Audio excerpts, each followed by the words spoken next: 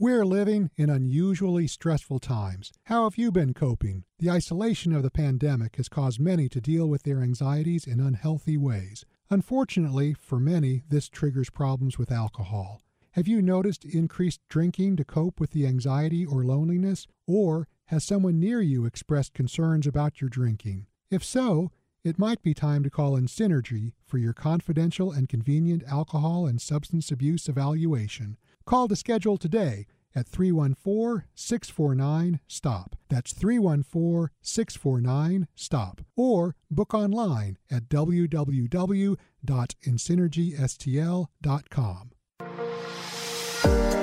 This is the Medical Beat on 97.1 FM Talk.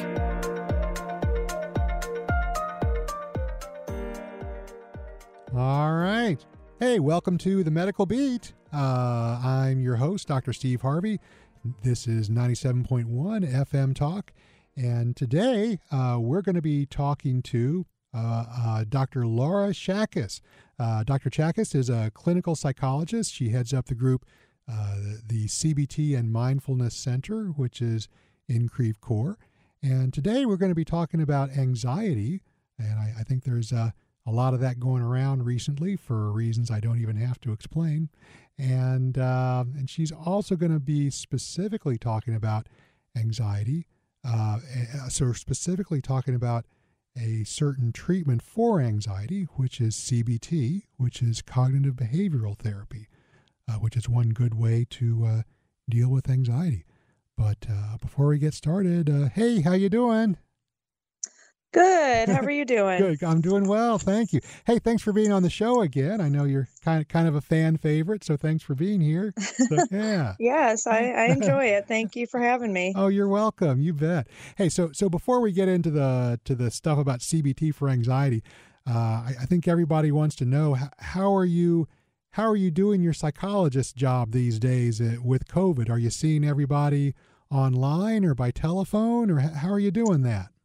Yes, mostly online. We're not seeing anyone in our office currently, so we are doing online therapy, which is HIPAA compliant. We have software that makes it really quite easy and simple for our patients to just log in from home and do their regular weekly session or whatever they want to do with their therapist. And we also have psychiatrists as well who are doing telehealth as well. So Nice. yeah, it's been very different, but we've gotten used to it over the past 5 months and really kind of ironed out all the hiccups, and really it's been working smoothly. Oh, that's good. That sounds good. So when the pandemic's over, are you going to keep on seeing people remotely, you think, or are you going to start going That's a in great person? question. What are you gonna do? Definitely, we would love to get back to the office. I think all of us have found that it definitely works online, and it's definitely better than not doing therapy at all. But I think that it's still ideal to meet in person. So we are planning to come back to the office and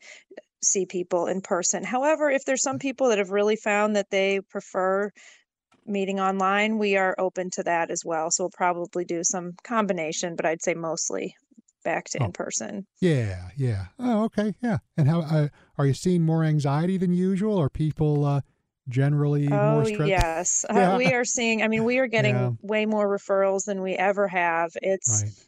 it's one of those things great for business, but it's really sad state of mental health in our society, in our community. We are getting with people with anxiety and depression. A lot of people that, we haven't seen for years are coming back and saying, I need some help again. And Right.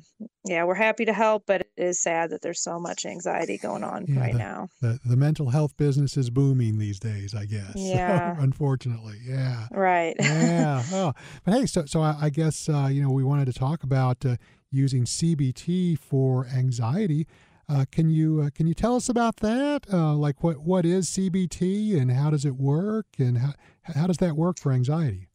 Sure. Yeah. So CBT, as you mentioned, stands for cognitive behavioral therapy. So we're really looking at the interplay between our thoughts, our behaviors, and our emotions. And so when we talk about anxiety, we really want to look at and help our clients identify the thoughts that are contributing to their anxiety. So for instance, nowadays we may hear people say like, have a thought like, I'm going to get COVID and die. Mm. And, as we're listening to that, we can hear maybe some distortion. So we may have them examine the evidence, like what makes you think that thought? Where's the evidence that that thought is true? And they'd Yeah. say, well, lots of people are getting COVID and dying. And so that would be their evidence for it. And then we'll Mhm. say, is there any evidence against it? Can you think of any reason why that thought isn't true or isn't completely true?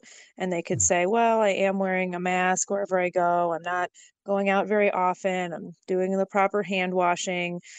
I'm pretty healthy. I'm, doing what I can to stay healthy. And so often we have to help them come up with some of this evidence, because when people are really anxious, they have trouble coming up with that evidence. Oh, But yeah. it's, identifying and then examining and challenging those thoughts that aren't healthy or that are making them feel anxious, and then helping them develop healthier, more accurate thoughts. So maybe from that one, we might help them change it to, it's unlikely I'm going to get COVID, and if I Yeah. do, I'll do my best to handle it, and it's very unlikely that I'll actually die from it.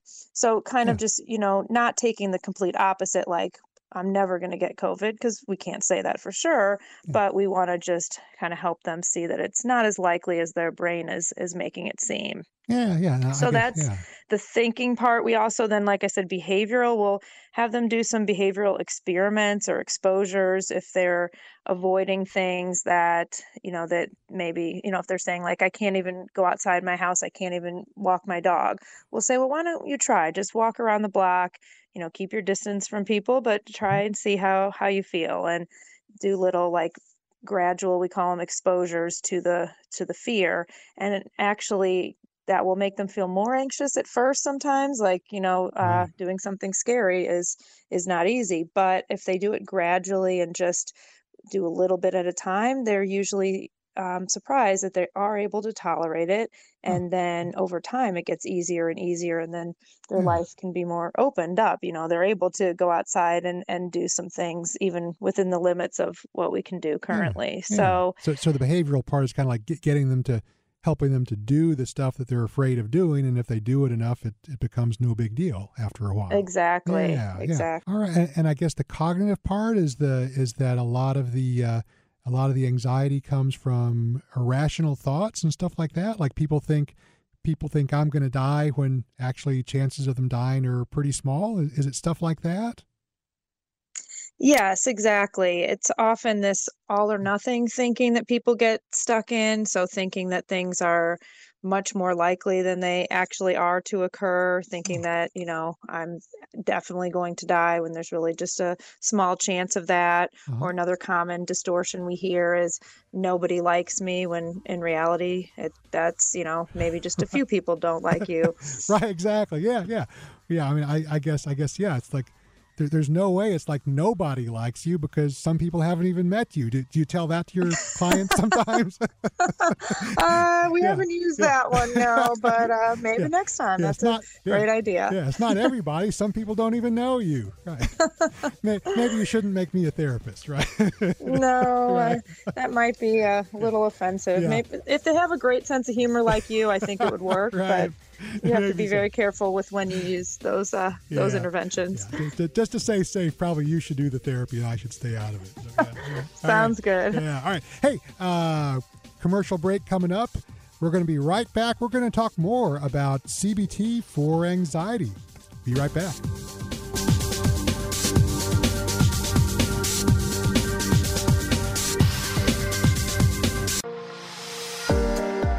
You're listening to The Medical Beat. All right. Hey, we're back. You're listening to The Medical Beat, 97.1 FM Talk. I'm your host, Dr. Steve Harvey, and we're here with Dr. Laura Chackes, and we've been talking about anxiety and CBT.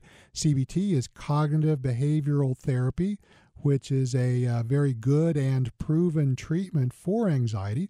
And what we were talking about before the break was that CBT, part of that is based on, a lot of anxiety is based on irrational thought. So it helps to correct that, and also helps people to gently do the things they're uncomfortable doing, so it feels easier to do those things. But we're going to talk more about that. And I think the first thing I wanted to ask about is, can you tell us, are there other things that CBT is used for, or other types of anxiety kind of issues, or what else is this thing usable for? Yes, great question. We commonly use CBT for depression as well as anxiety, as we've been talking about. And then, I guess other, as you said, kind of types of anxiety, or maybe offshoots of that.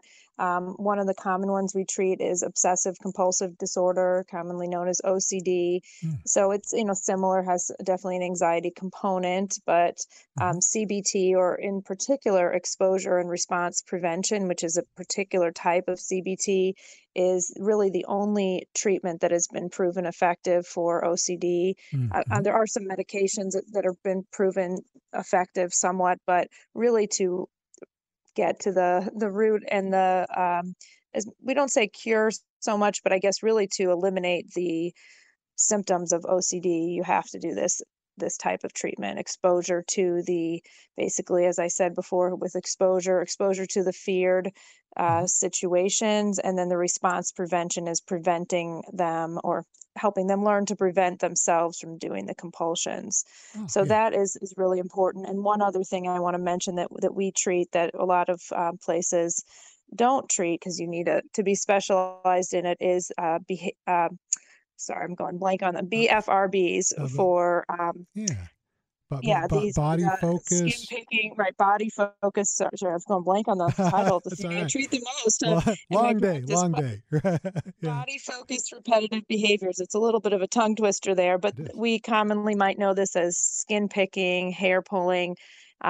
These behaviors are compulsive in a way similar to OCD, but actually quite different as well. But we use CBT and mindfulness to treat these disorders as well. Oh, okay. Yeah, yeah. The hair picking, skin picking. Yeah, and Yeah. so you guys And they're call the actually, yeah. quite common. Like they say now, like 1 in 20 people does one of these disorders. And a lot of people don't even know that there is a disorder. Hmm. These disorders have been in the DSM for years, trichotillomania, skin picking disorder, relatively new in the past 5 or so years, but it's, quite common, and people don't realize that they can get help for this. So we really want people to know that help is available, and they can Yeah. significantly reduce their behaviors. Yeah. So I think that's a good thing to know, that these are called BFRBs, not to be confused with BFF, but BFRB, like body focused repetitive disorders, which is, yeah. Right. And Mhm. if you have that, it's very different than having a BFF, I think. So yeah, okay, Right. yeah. Mhm. So yeah, and I guess one thing you mentioned is, what do you think as far as like pills versus therapy? Is one better than the other? Or there's some people who do better with one than the other? Or what? And I know therapy is your thing, but what do you think about Yeah. one versus the Well, other? yeah, for severe anxiety and depression, the research shows that a combination of medication and therapy is the best treatment approach. So we do often refer to psychiatrists. We have a couple psychiatrists in our practice as well. But what research has found is to just medication alone isn't going to be sufficient, because, well, one, they'd have to take medication their entire lives. They're not going to ever really be free from the symptoms Mm, without taking the medicine. And so, but therapy, the CBT in particular, as well as mindfulness and other therapy approaches, can really rewire the brain. This idea of neuroplasticity, which I'm sure you could talk about more than I could, being a yeah, medical doctor, but yeah, we know that our brain can change, and this therapy can really create lasting changes in our brain, and without the side effects of medication. So there's no side effects except the time, and I guess you could say, cost of therapy, but long term, you don't have to go to therapy the rest of your life. Our goal is to get people better quickly, and get them functioning on their own without therapy.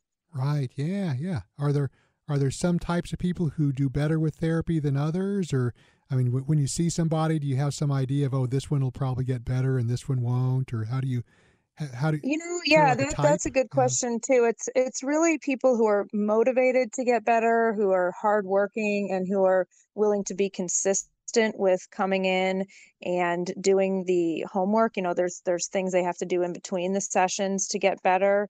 So sometimes when people are resistant for some reason or not motivated enough, sometimes then starting with medication can be helpful to get them to a place where they're better able to do the therapy. Or sometimes they just need some more time. They might need to kind of wait a bit until they're ready to do the work, because it is hard work. So someone who's, yeah, really hardworking and motivated, and we can help work on that some. We do some motivational interviewing things, techniques around helping them get more motivated. But I'd say, yeah, the people that come in really motivated and wanting to get better and that are hardworking and can come in consistently, those are the ones that are for sure going to get better most quickly. Yeah, yeah, yeah.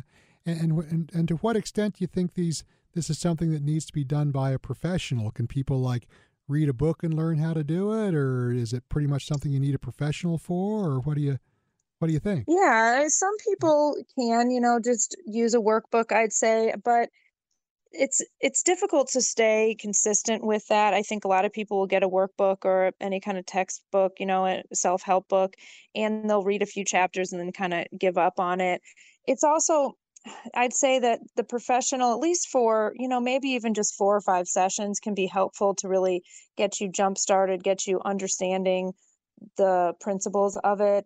That is hard to get from a book. So I Mm. do recommend that if people are really suffering with anxiety or depression, that they at least get a few sessions under their belt. And then we often do recommend workbooks to supplement and maybe, just kind of continue on the treatment after they've come in for a few times. Yeah, yeah. And does the treatment really help people help the way that people think with the cognitive part? I sometimes, Oh so yeah. yeah, I mean, okay, yeah, it's hard. It is hard, and hard, it's not gonna yeah, be like a one and done, like you come in and then you're better. You've got yeah, to keep with it, work hard to it's like rehearsal of these, new thoughts that you learn. It does take a lot of work, and it yeah, doesn't completely, I'd say it's not like the anxiety is going to be completely gone, but you may still have some anxious thoughts pop in. But after therapy, you know how to handle them. You can say, oh, there's that anxious thought.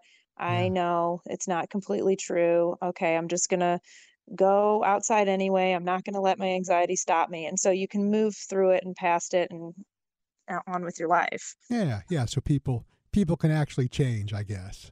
Yes, for sure. And that's what's so Okay. rewarding about this job, is that people do change, and they change pretty quickly. We see all ages. We see kids, and kids often change pretty quickly. Yeah, yeah. Oh, that's something. So how about if someone wants cognitive behavioral therapy for their anxiety or for anything else, how do they contact you or your group? I mean, are you guys taking new patients or? Yes, we are. We have many therapists, so we have therapists who are taking new patients, and we many of our therapists take insurance or have a sliding scale, so we try to help as many people as possible. And the best way to find us is online. Our The name of our center is the Center for Mindfulness and CBT. So if you type that in, or our website is mindfulstl.com. So can just Google us, or type in, find our website, and there you can, contact us through that or give us a call. Got it. Mindfulstl.com Yes. and or we can Google CBT and Mindfulness Center, I guess. Yes. Or it's, yeah, Or the Center CBT and for Mindful. Mindfulness and CBT. Yes, Your way got would it. probably work too. I Yeah. would guess that would come up. Google can figure it out. But yes, the Center for Yes. Mindfulness and CBT. So yeah, all right. Oh, and we're just about out of time. Chad's starting to play the music here. So one last question I wanted to ask is just jumping topics. When this pandemic's over, what are you looking forward to doing that you can't do now? What do you want to do?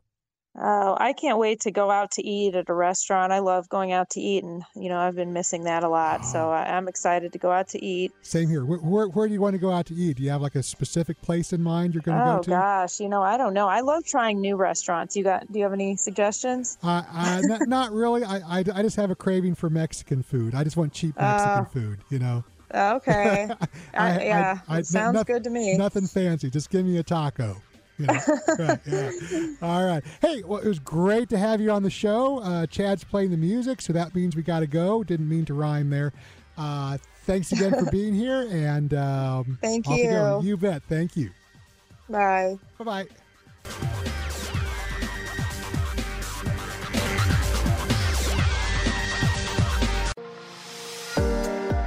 You're listening to The Medical Beat.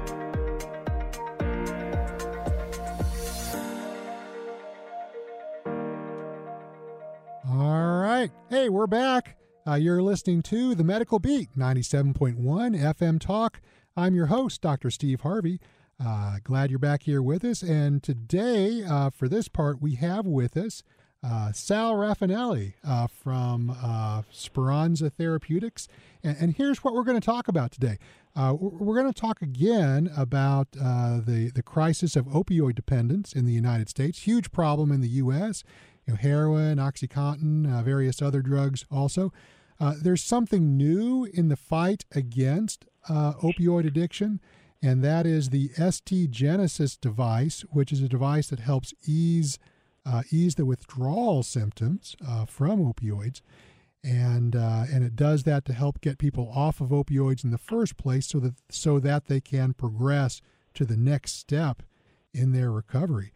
So we have here the CEO of Speranza Therapeutics, Sal Rafanelli. So, hey, Sal, how are you doing?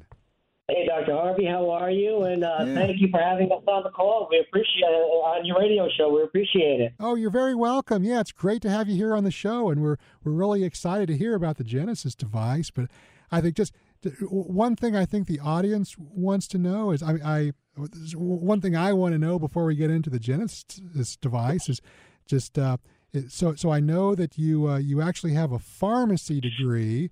And now you're the and now you're the CEO of a company. So I'm sure all the pharmacists out there really want to know how you pulled that off. What up with that? It's a wild road. Yeah. For sure.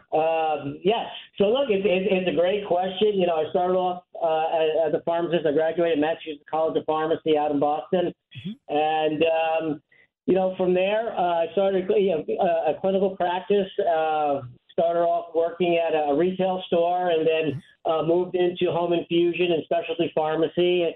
I went from managing a pharmacy to running a couple more pharmacies, and then from there running an entire division, and then worked for bigger companies, after that. So, my career took a little bit of a turn, and I kind of got away a little bit from clinical practice and dispensing prescriptions, and then heavily into the management side of the business. And I just figured, hey, look, I could probably run a couple of companies myself. So I just became very, very familiar with how the systems work, and was promoted after that and started several companies after that. So that's the short version of it. So it's been a wild run. I'll be darned.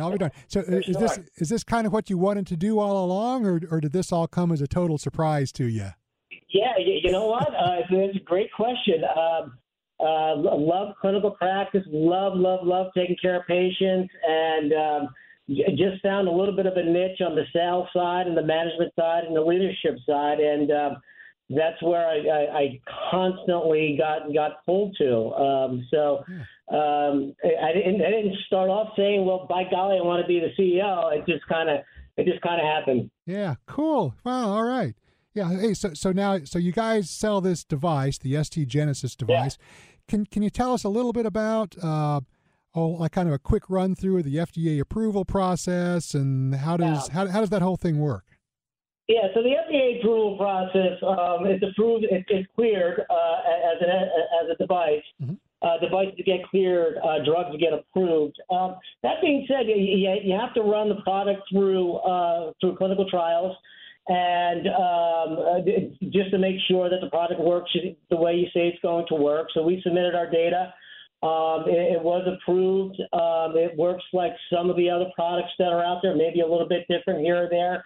But the process, the FDA, they certainly don't mess around. They don't want to make sure your data is complete. Dr. Taka was extremely instrumental in us submitting this data, and his paper actually helped us get it approved. So kudos to Dr. Taka. Right. Yeah. Oh, yeah. Exactly. Yeah. So I know that this device is pretty new, and I've seen this type of device in action before. Actually, I think it was the device that came right before this one. It sounds like this is sort of an improvement over the previous device. So I've seen this thing work, basically. Yeah. And so I know it works. Do you think, how do you think this is going to catch on? Is this going to catch on fast or catch on slowly? And how do you think this is going to play out? What do you see in your crystal ball? Yeah, so it's catching on quickly. I think right now the drugs that are out there today are great. They do a nice job.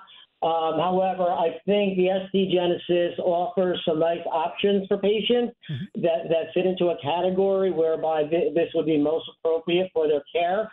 So this device is interesting. It's about the size of a credit card. Comes with 3 leads that attach to the back of your ear. It stimulates the vagus nerve and trigeminal nerves, which release endorphins. And the release of those endorphins actually help a patient get through the very difficult process of withdrawal after coming off an opioid.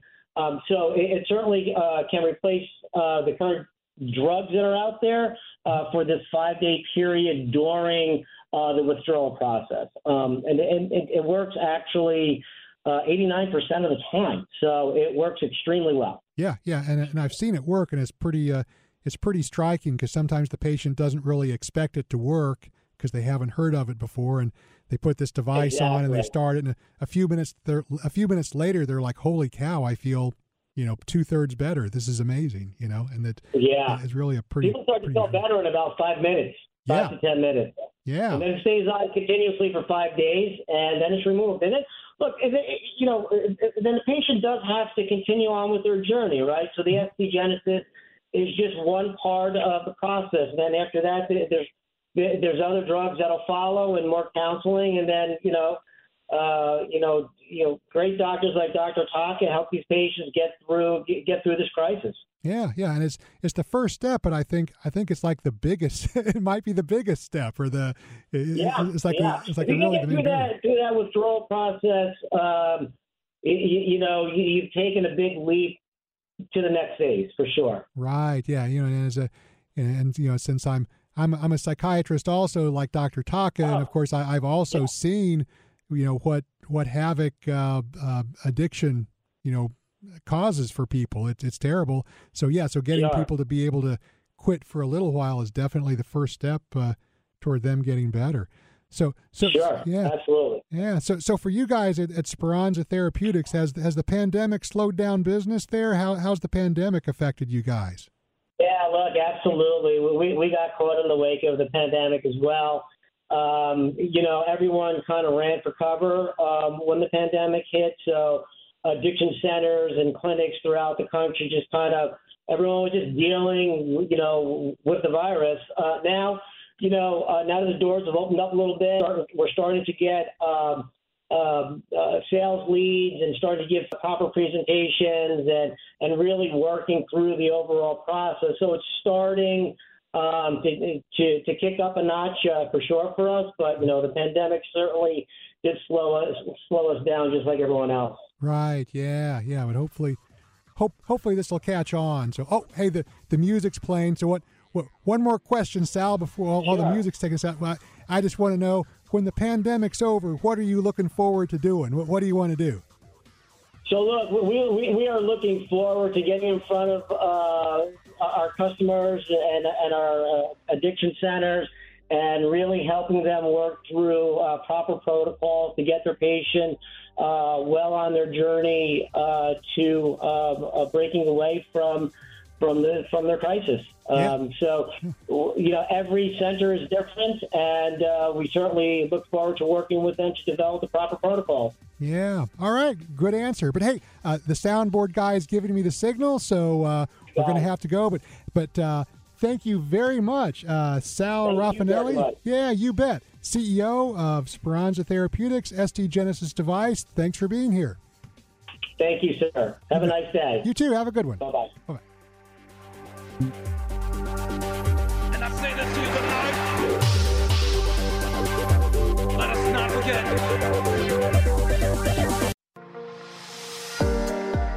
You're listening to The Medical Beat.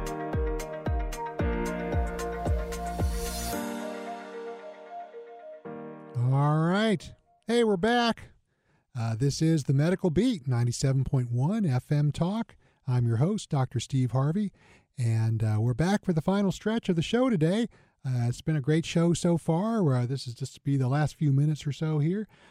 One thing I want to do for this part is I want to make a quick announcement, and that's that sadly the show is going to go off the air at the end of August. I kind of hate to tell you all about that, but basically there are a lot of moving parts to make a radio show work, and pretty much all of those parts are made more difficult by the COVID pandemic. So it kind of got to the point where the show just couldn't had a lot of difficulty functioning. So we'll have this week and next week, and then there will not be a Medical Beat show anymore.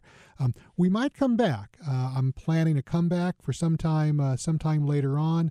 Not sure in what form that'll be, and not sure when. You can keep an eye on us. We've got a website, themedicalbeat.com. That's themedicalbeat.com. You can check out some of our old shows. You can catch up on any updates we have.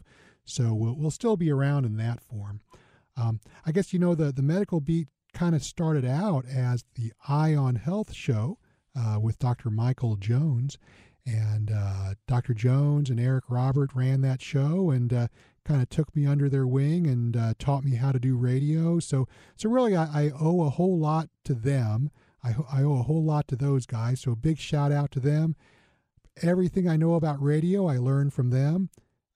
I mean, that's like three things, but still, I learned those three things from those guys. So I want to thank them. I want to thank Chad, too. Hey, Chad, thank you.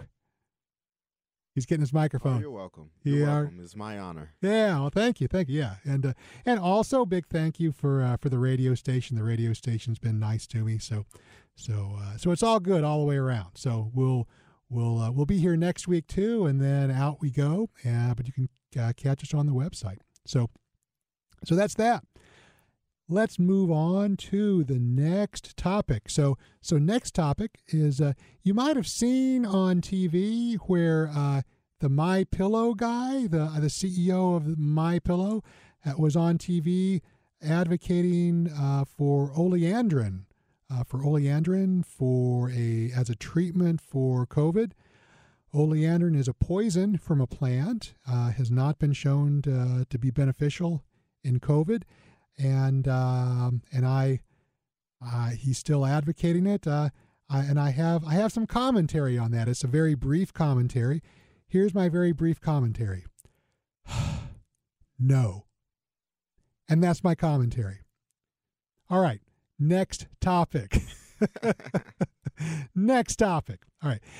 There was a study that came out a few years ago, and this I think is kind of a fun topic.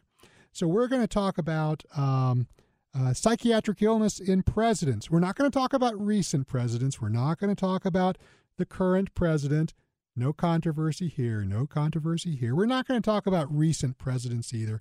We're going to talk about the presidents from George Washington up through Ronald Reagan. And that's what the study covered. It was a study done at Duke University that looked at past presidents and kind of determined what psychiatric illnesses were present in those presidents. And get this, it was about half of them had an identifiable psychiatric condition. Now a lot of them were things like major depression or alcoholism, but there were some other things too. I'm not going to go over all of them because there's a lot of different ones, but I'll go over some of them here because some of these are kind of interesting. We'll go kind of chronologically.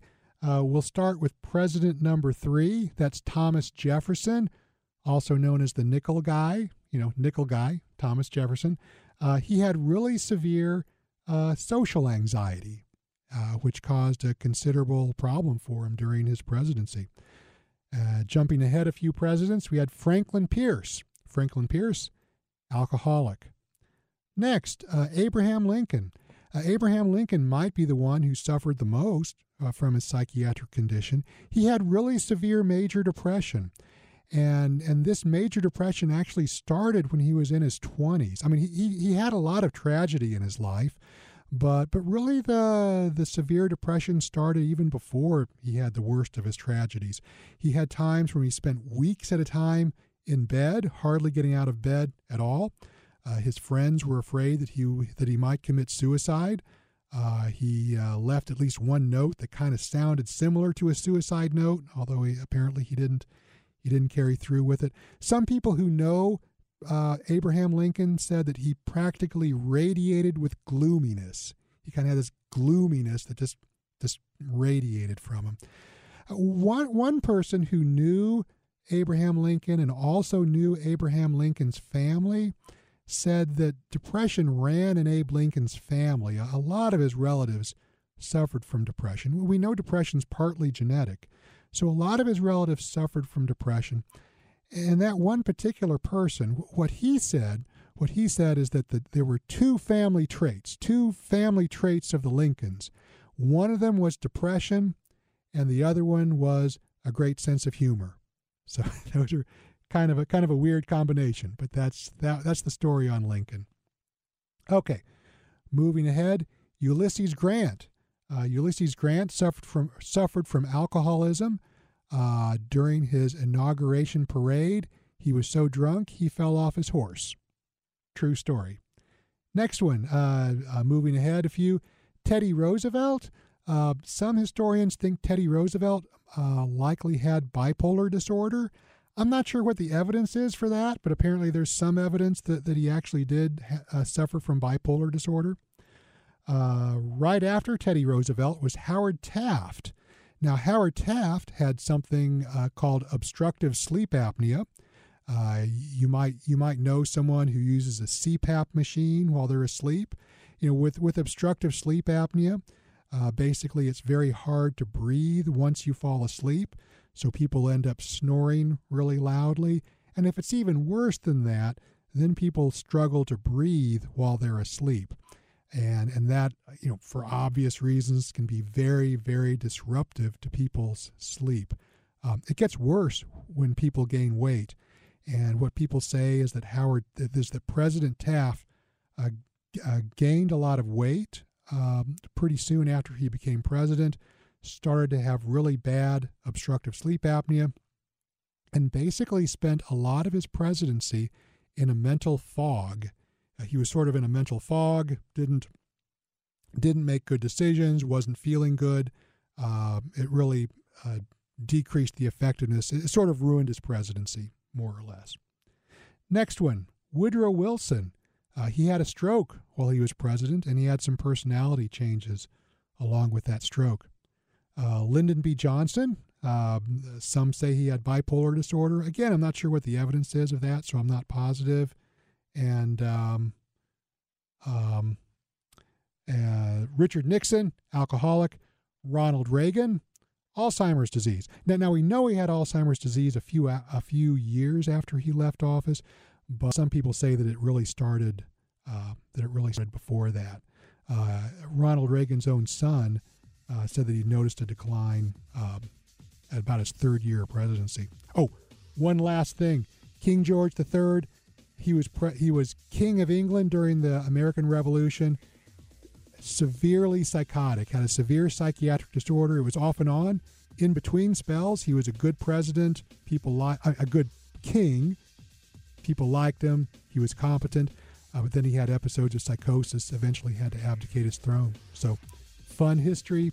The history of psychiatry. There's a lot to it. But anyway, Chad's playing the music there. That means I got to go. It's been great. Again, I'm Dr. Steve Harvey. This is the Medical Beat, and out we go. Ciao.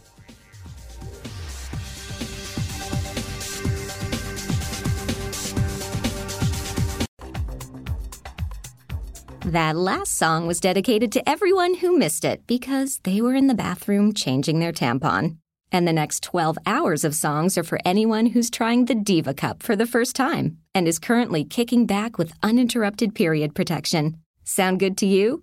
Check out the world's #1 menstrual cup for yourself at shopdiva.com and get 10% off with code radio10. Conditions apply.